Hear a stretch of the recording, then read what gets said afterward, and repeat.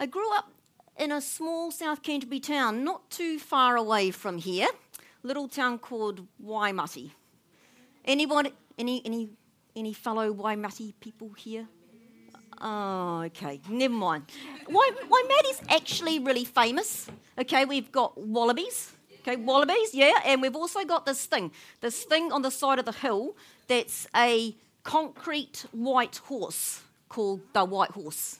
Okay, so pretty cool town, pretty famous. So if you haven't had a little haerenga, a little journey down south, perhaps you should go check it out, Waimati. So my whānau, they're all still there. We sort of come from, I guess, a long line, I guess you call it, of workers, okay? We kind of farm working, making stuff for farms, a few coal miners in there. So we're very much a working family. So our family, we didn't really do family holidays, okay? So this wasn't one of those things you kind of fitted in when you're kind of growing up like that. But I distinctly remember when I was about 7 years old, my dad decided that he wanted to take our family to Aoraki Mount Cook. So Dad had been to Aoraki Mount Cook as a young man. He was into sort of walking and fishing, and so he spent a bit of time in Te Manahuna in the Mackenzie district and went up to Mount Cook, and he just loved it. He loved the maunga, he loved the mountains, and so he decided he wanted to take us kids there too to have a look. So off we went to Aoraki Mount Cook, these little kids from Waimati. It's not, it's quite handy. It's just up the road, up Waitaki Valley, and I've got this. We had a great time, from what I can remember, and I've got this awesome little photograph. Now, for those that can't, back in the day, we had cameras that took things on film and then we printed them, and there was these cameras that took these little square pictures, even little square photos. And there's this gorgeous photo of myself and my sister sitting on a viewpoint overlooking Haupapa Tasman Glacier. We're not looking at the camera, but we're looking out at the glacier. And that trip, that holiday to Aoraki kind of was when I first learned that there was these things called glaciers. And then I also learned that there was this thing called ice ages. And I was like, whoa, that's kind of trippy. That's pretty exciting when you're like this little 7-year-old, like, whoa, all that ice. And so it kind of started to set me on a bit of a path, I guess. And then, growing up in Waimati High School, I kind of gravitated towards geography because my dad was really into, Te Taio, the land, the environment, and so he sort of instilled that in us kids as well. So, geography, right, all about te tangata, te whenua, people and the land. And the cool thing, doing geography, Waimati High School, field trip to Aoraki Mount Cook, woohoo! Back onto the Haupapa Tasman Glacier, measuring stuff, it was great fun. I don't think they kind of do that these days, but it was good. It was really good. And then, growing up in Waimati, you kind of graduate from hunting wallabies, because they're kind of fun, to hunting tara and chamois. So back to Aoraki Mount Cook. So it was starting to form a bit of pattern here. And so it was the pattern was almost set. I was getting, loved the mountains and fascinated by the landscape. So over time, I then found myself working for the Department of Conservation as a ranger in Aoraki Mount Cook. Woohoo! So, and at that point, I started to think, sort of hanging out with all the crew there over summer, I sort of moved a little bit away from the hunting and tramping and sort of got more into the climbing and mountaineering, because that's what you did when you were working at Aoraki Mount Cook. And of course, that led me on a path. My love of glaciers, it was kind of then I started getting out into the mountains, getting higher up the mountain, and started studying snow and ice. And then, eventually, now, working at the university, I take my students to the same viewpoint. It's in the same place of Haupapa Tasman Glacier. And boy, is that a different view now. Okay, a 6-kilometre long lake where, when I was a little girl, was a glacier. So, I guess I feel really fortunate, really lucky that I have a job that allows me to sort of combine my love of the mountains with my job and share that passion for the mountains with my students.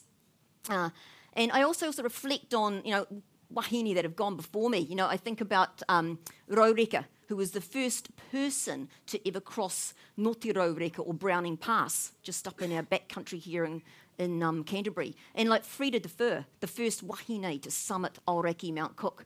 And I often think about those ladies and think about their journeys in the mountains and what it was like when they were there and how much things have changed. So I've basically been studying snow and ice and glaciers in the mountains for a couple of decades now, and I've got ongoing research projects at 3 main glaciers, Te Moka Atuwe, Fox Glacier, Haupapa Tasman, and the Rolleston Glacier, which you might not have heard of, but it's actually really close. It's just up the road in Arthur's Pass National Park. And actually the data we collect on the Rolleston Glacier actually contributes to a World Glacier Monitoring database. So it's pretty cool stuff. So yeah, we're here to have a bit of a corner about glaciers, right? So who's seen a glacier? Hands up. Who's seen a glacier? Oh, okay, almost. Yeah, heaps of people. No, keep your hands up if you've walked on a glacier. Okay, which one? France. Hands up still, so keep your hands up. So the people that walked on a glacier, has anyone been inside a crevasse on a glacier? Okay, now those people that have been inside a crevasse voluntarily or involuntarily? Oh dear, okay, that's probably a conversation for another evening. Nice one. Whereabouts? In the Tasman, okay, one of my favourite places. Excellent. So we've got a few people around here that we probably know a wee bit about glaciers. That's good. So what I'm going to be doing here tonight is I'm going to be trying to convince you all that glaciers are the most awesome climate indicators we can have, okay, in terms of thinking about climate change. And in the words of the late Trevor Chin, who was a fabulous glaciologist and a good friend, is glaciers can't lie, okay? And we're going to have a wee bit of a chat about that, and hopefully by the end of the night you'll be all on board. Awesome climate indicators, and they can't lie. Right, now, of course, when you cruise around Te Waiponamu, our lovely South Island, you're actually surrounded by a whole bunch of glaciers all the time when you're cruising around the mountains. So, how many glaciers do you think we've got in New Zealand? Now, I've got a few students scattered here in the audience, so if they've been to one of these lectures and know the answer, they're not allowed to answer just yet, unless it gets desperate, okay? So someone give me a number. How many glaciers in New Zealand? Give me a number. 50? We're not...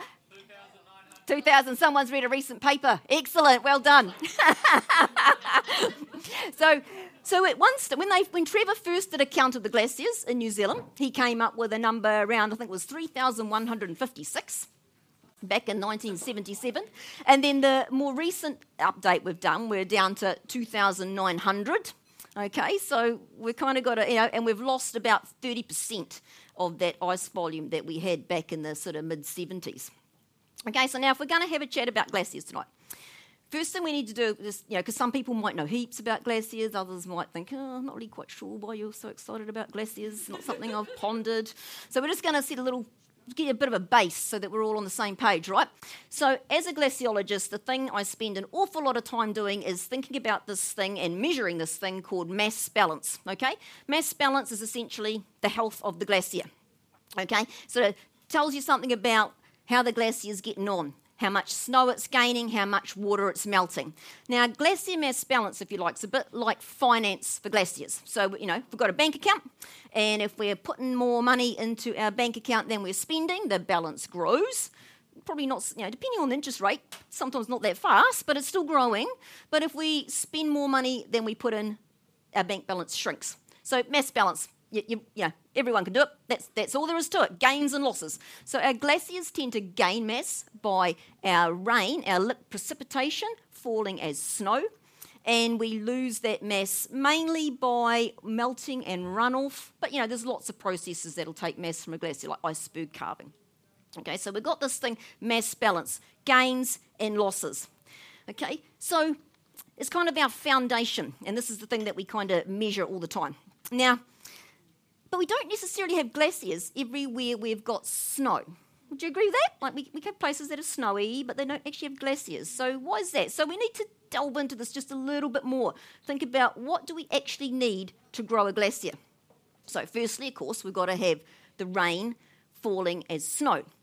So there's a couple of ways we can get that done. We've basically got to cool it down, right? So we've either got to go up in elevation, get up the side of a mountain, or we've got to go up to the higher latitudes, okay, where we don't get so much incoming solar radiation.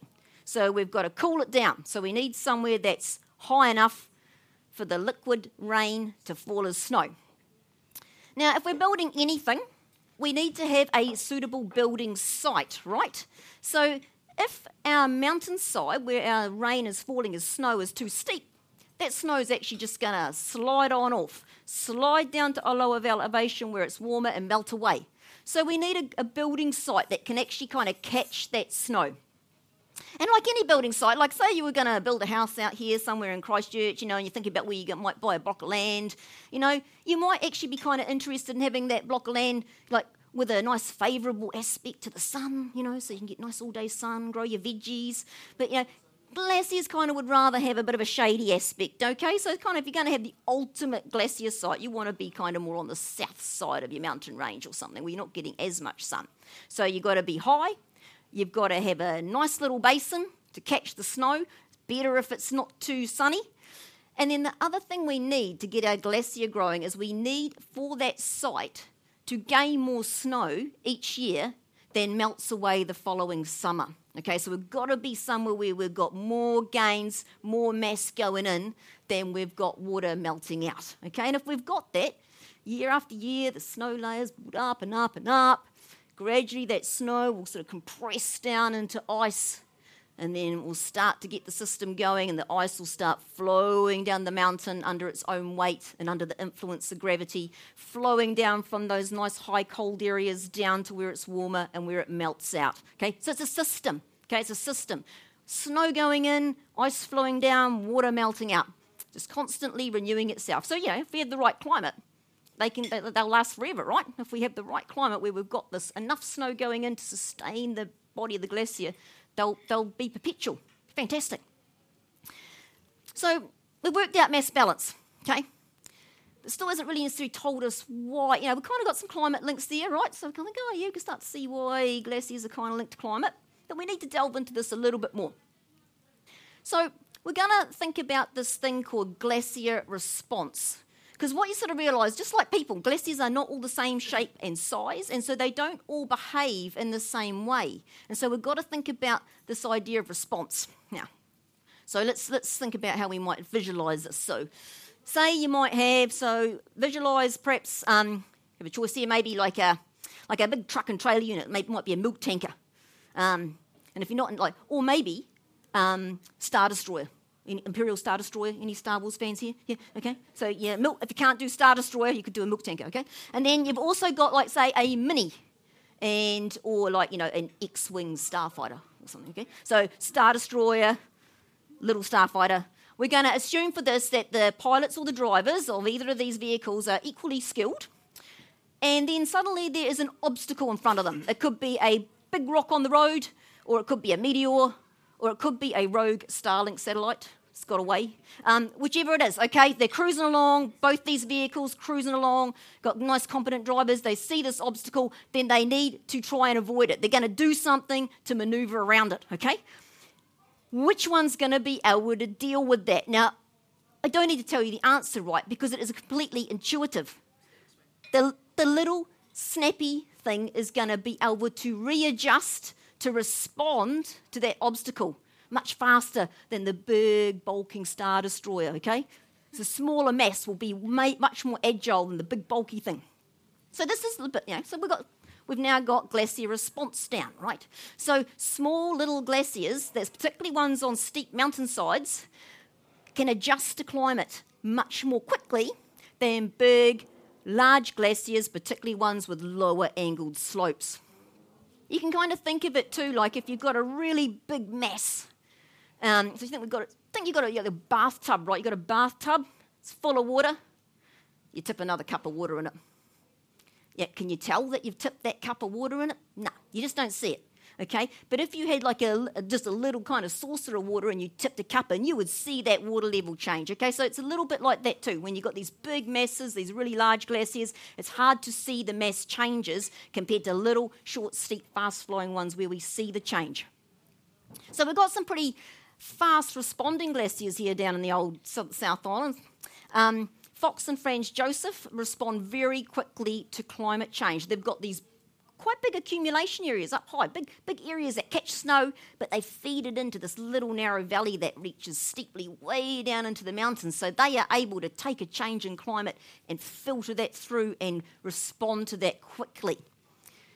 Who can remember 2008? Oh. Okay. Anybody over on Te Waiponamu, the west coast, in 2008? Okay, what was going on over there in 2008? Pretty wet. Yep, pretty wet. What else was going on? You can see it's not. This is what happens to me by students all the time. It's like, that's not the answer I was hoping they were going to give me, but I'll just keep probing. What was happening on West Coast 2008? Glaciers were doing something, Rachel. Oh, well done, Courtney. Yeah, I got my hecklers at the front. Woohoo! So back in 2008, we were actually in an interesting situation here in Aotearoa, New Zealand. We actually had a number of glaciers advancing. We weren't, overseas in Norway, similar sort of things going on. So we actually had our sort of more fast-responding glaciers growing, okay? Fox, Franz, Te Waiwai, which is up in Aoraki, Mount Cook National Park, the smaller glaciers were advancing. They were responding to climate variability, so changes in climate at shorter time scales. So all glaciers respond to climate, but depending on their response to how sort of fast that can happen and how easy it is for us to see that happening. So in 2008, we had a whole lot of advancing glaciers, and they were responding to some changes in our climate, so changes in how much rain was falling as snow, how much water, how much ice was sort of melting and the water coming out of the glaciers, and they were actually growing. But yet, pretty much that last advance ceased in about 2009, and ever since then, we've just had this story of recession. Not so good for a glaciologist, I say. Never mind. But yeah, 2008 was pretty exciting. Like, studying glaciers, you're like, yeah, those things are coming down the mountain. But yeah, never mind. Live to see another day. So we've we've got glacier response. We've got mass balance.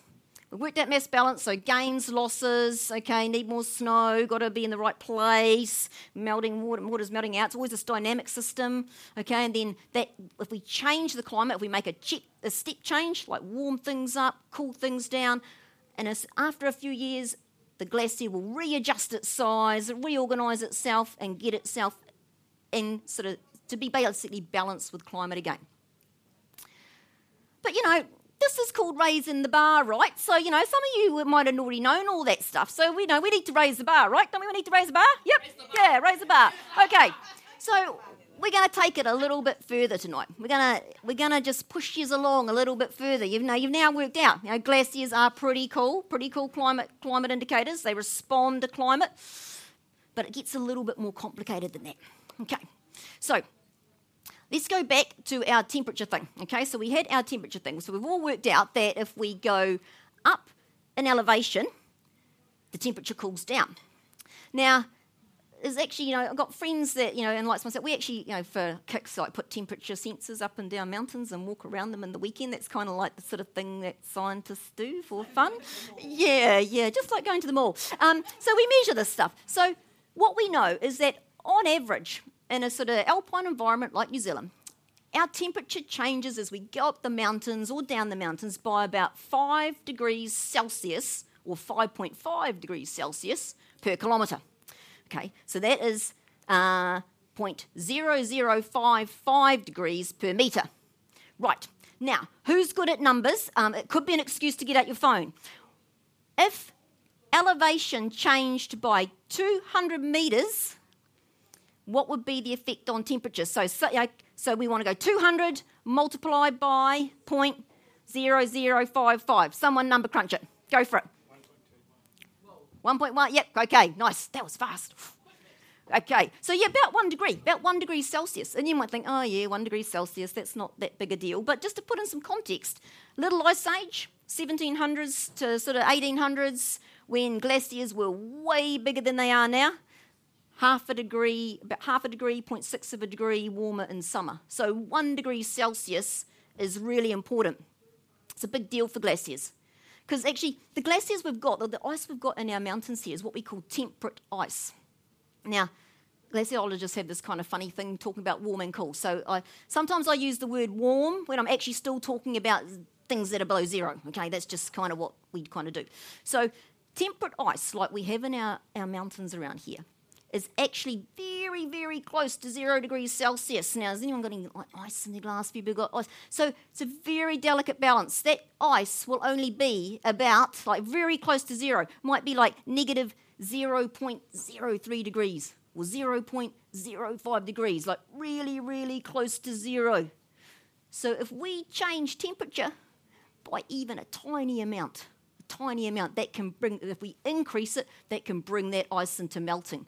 So we're in, we've got 2,900 glaciers, but they are in a really delicate balance, So what was that 1 degree?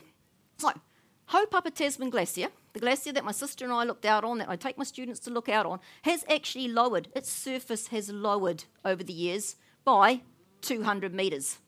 So that surface of the glacier is now actually in a warmer zone.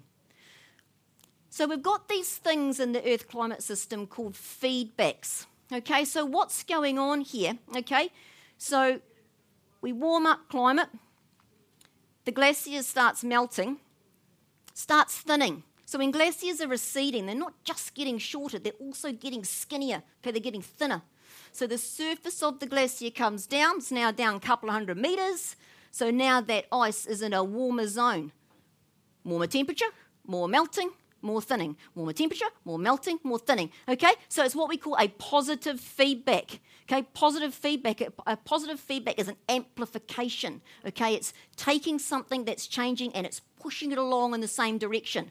Okay, so positive feedback, not actually very positive for glaciers. Okay, so not too good.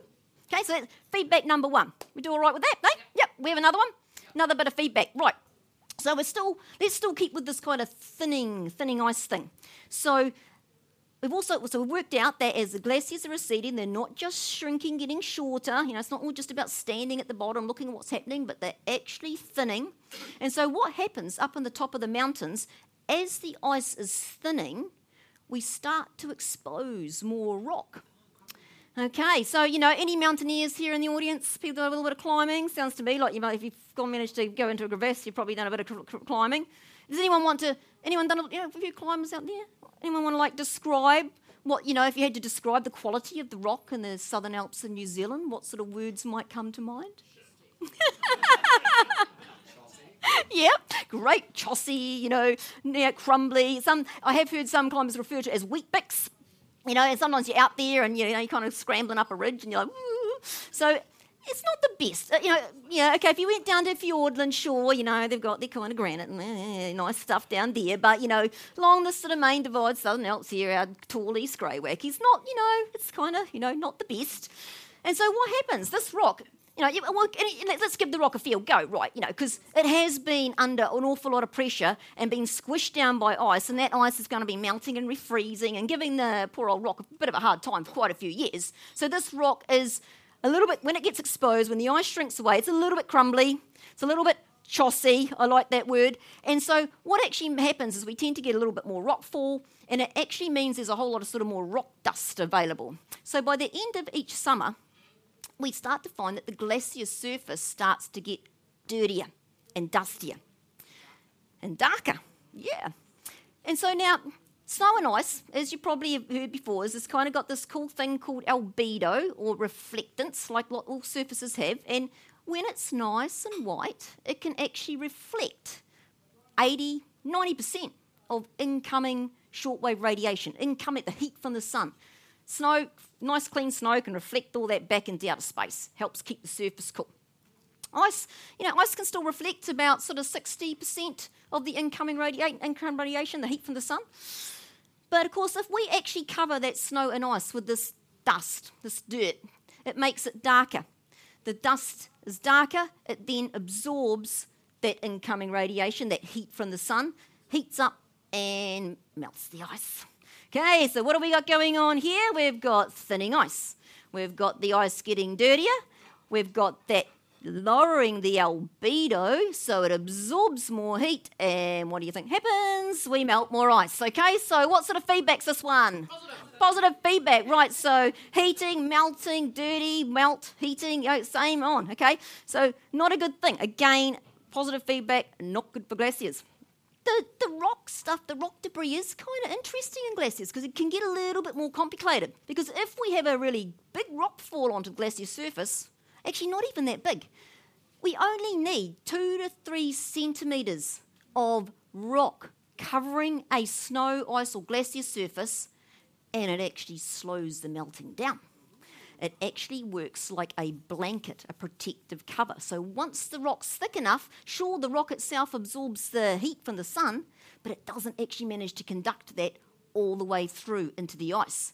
So when we see the Haupapa, the Tasman Glacier, the Hooker Glacier, the Murchison, they're actually kind of developing these big blankets of rock on the surface that's actually a protection. It's kind of like trying to slow down the mountain. So if you like, it's kind of almost a bit of a negative feedback, okay?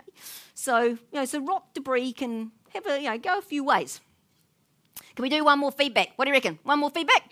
Okay, one more feedback. And this one's actually linked to my sort of current research programs that I've got at the moment. So a few years ago, a good friend and colleague of mine, we did a project exploring. We kind of, spent a lot of time in the mountains ourselves, and we kind of kept hearing climbers and mountaineers sort of talk about how the climbing route to Oraki Mount Cook was getting more cut off, the glaciers, the crevasses were getting worse, all this sort of stuff. And we decided we want to explore that.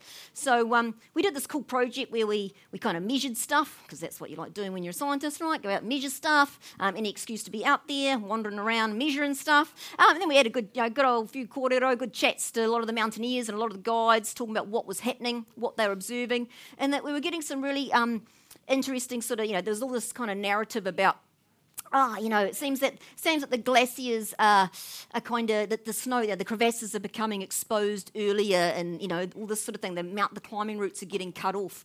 And that kind of got me thinking. I was like, yeah, that's a really good thing to think about. So I thought, so what if the crevasses are being exposed earlier?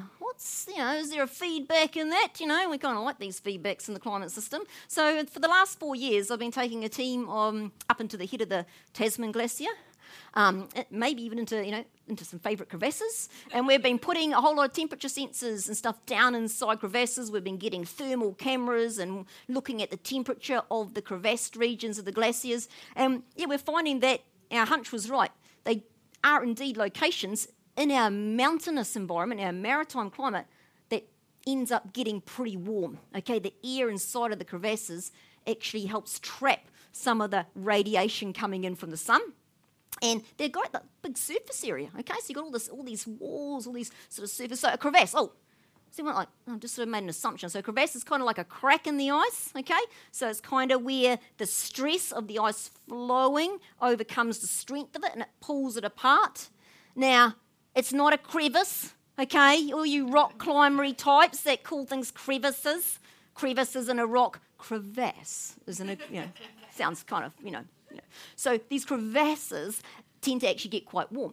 And so again, it's another feedback we're exploring where in the summer months, so, if it's true that we get, say we get less winter snow as the climate warms, or maybe we actually get just as much winter snow, but because our summer temperatures are warming, that snow melts off more quickly. What happens is these crevasses then so in winter they get filled up with snow, they get covered all over, you can't see they're there, bit of a menace when you're wandering around, so you've got to rope up together and try not to fall in them. It does get quite exciting. You should see my field activity, my health and safety plan that I have to get through at work. It's like when I sort of the technicians that have to sign them off kind of just look at me and say, what? It's like, no, what, roping up for glacier travel, having a leg go in, that's kind of normal. It's only if you go right in. I'd do paperwork then. That would perhaps be an event. But legs and that's just kind of part of glacier travel. It's okay.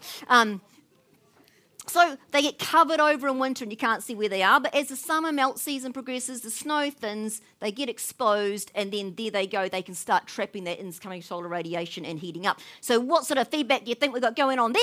Positive. Yay, positive, okay. So the end of all that, right, so glaciers are awesome climate indicators. They expand and shrink. They're in this delicate balance.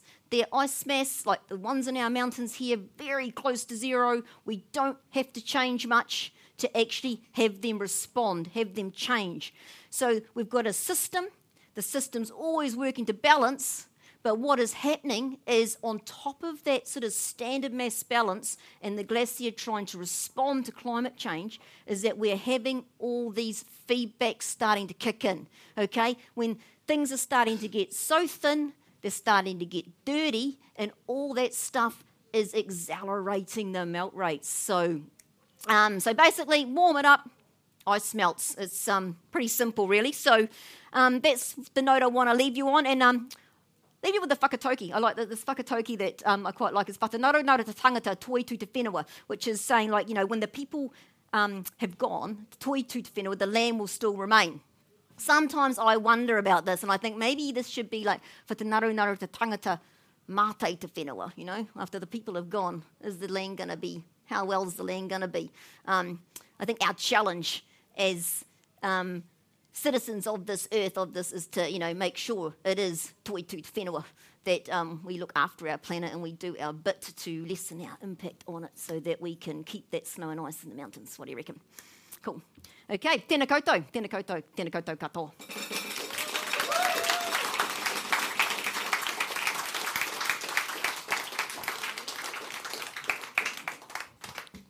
Questions, if there is any.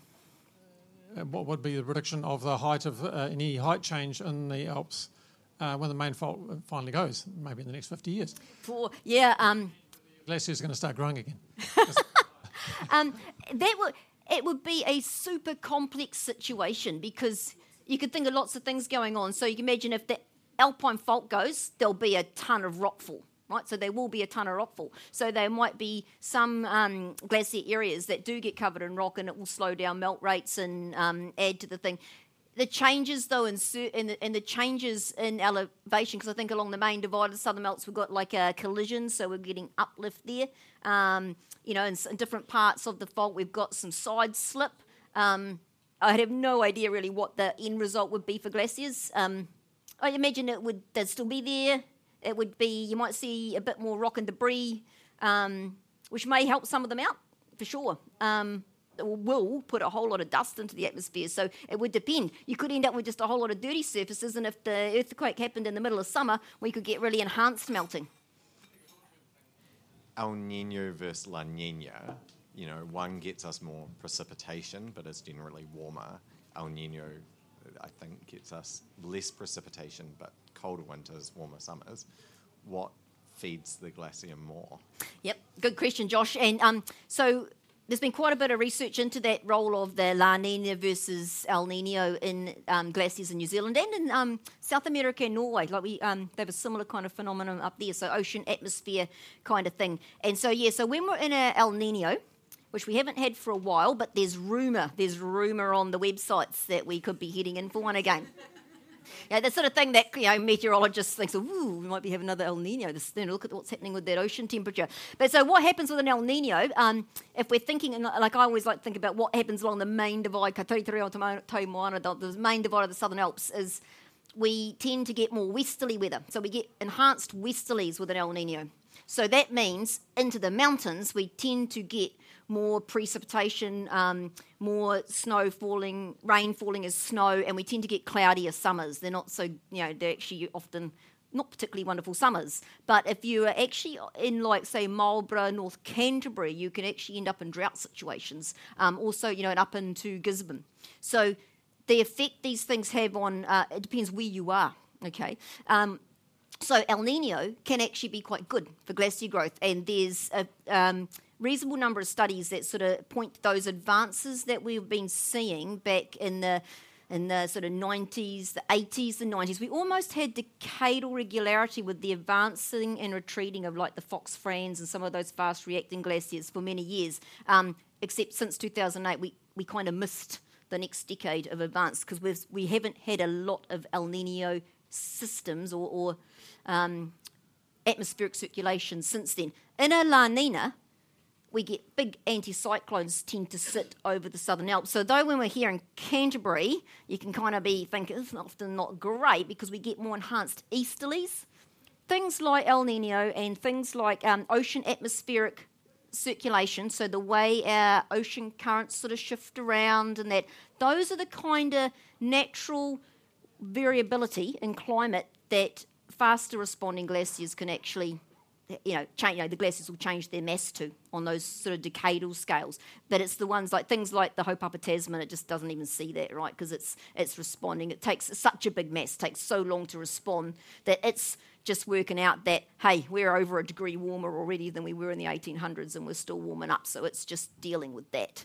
Whereas, Fox and Friends can kind of do these faster adjustments. But even though they've been our sort of poster children for glaciers in New Zealand, they're awesome locations for tourism and great for those little communities over there, they are both now way further up the valley than we have ever seen them. Their last previous minimum was in the mid-80s, And they are like way past that now, way past it. So we're going into all new territory in terms of how small our ice masses are getting in New Zealand now. We need another, we don't just need one good El Nino year, we need like a whole good old 5-6 years of it, which, poor farmers on the East Coast would not thank us for. But so that's the thing with the, so they're just like, one sunny day, it kind of might feel on that day that, summer's awesome, but then that doesn't necessarily mean summer's going to be awesome. So one good El Nino season. So even though some of the meteorologists are getting quite excited that this could be a nice big El Nino looming, we'll need more than one to turn things around. We'll need quite a few years of that to change that balance of ins and outs to actually get that glacier growth again. 1999, I've got photos playing in the Waiā riverbed at the terminal face. Fast forward to 2008, 2009, glaciers at the foot of the valley. This year, as you say, it's halfway up. It's on its way, and it's devastating. So, in I guess the lifetime of a fast-acting glaciers such as Franz and Fox, etc., how far can they go before they reach the point of no return? Yeah, that is a really good question, and I'll probably lean more like a good colleague of mine, Dr. Brian Anderson, does a lot of computer modelling. So, he does a lot of field work too, like me. We kind of love running around the hills, and Brian has done a lot of work, particularly on the Franz Josef Glacier. He's optimised his model for that, and so, and he gets really interesting results because we are starting to go into some of these tipping points, right? So some of these feedbacks, so that you have this problem that when you actually get so small, you start to have all these things starting to work against you that makes it harder for the glacier to recover. Now, he has done a lot of modelling looking out to 2100 and thinking about what's going to happen to the snow and ice in the mountains here. And in a lot of cases, he can basically we'll lose all the trunk, likely lose all the trunk in the Franz, and we'll end up fragmenting, like a lot of the mountain glaciers, fragmenting into little glaciers perched up in the mountains. If we think about, the IPCC and the kind of worst case scenario, we would stand to lose a lot of the ice in the Southern Alps. I think, Brian, you could be up to 80% or something. But the interesting thing with his modelling, though, does show that if we actually, if we pull finger and actually meet some of those targets, his model can keep snow and ice in the New Zealand Southern Alps. Sure, it's going to be smaller, but when we look at all the numbers, and if we actually kind of manage to stop the heating, stop the CO2 going into the atmosphere, and sort of slow some of that stuff down. I mean, we're already committed to a certain amount of warming because we've already got a certain amount of greenhouse gases out there. But if we can actually slow that down, we can keep the glaciers in the mountains. They will be smaller. We won't see, that big long trunk. They won't be so visible from the road.